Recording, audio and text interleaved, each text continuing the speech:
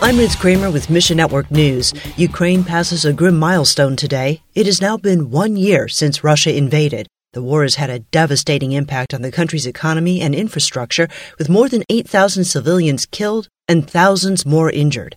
Eric Mock of Slavic Gospel Association says Ukrainian churches are still getting aid and gospel hope to their people. Pray for peace and Christ's comfort in Ukraine, and find your place in the story at missionnews.org. And hopes were high in December when China announced it was dropping the zero-COVID policy and things started to open up. Today, the economy isn't bouncing back as quickly as hoped. Chinese people are leaving the country on vacation or forever and taking their money with them. Yet Bibles for China now has access to people groups they couldn't reach before in China.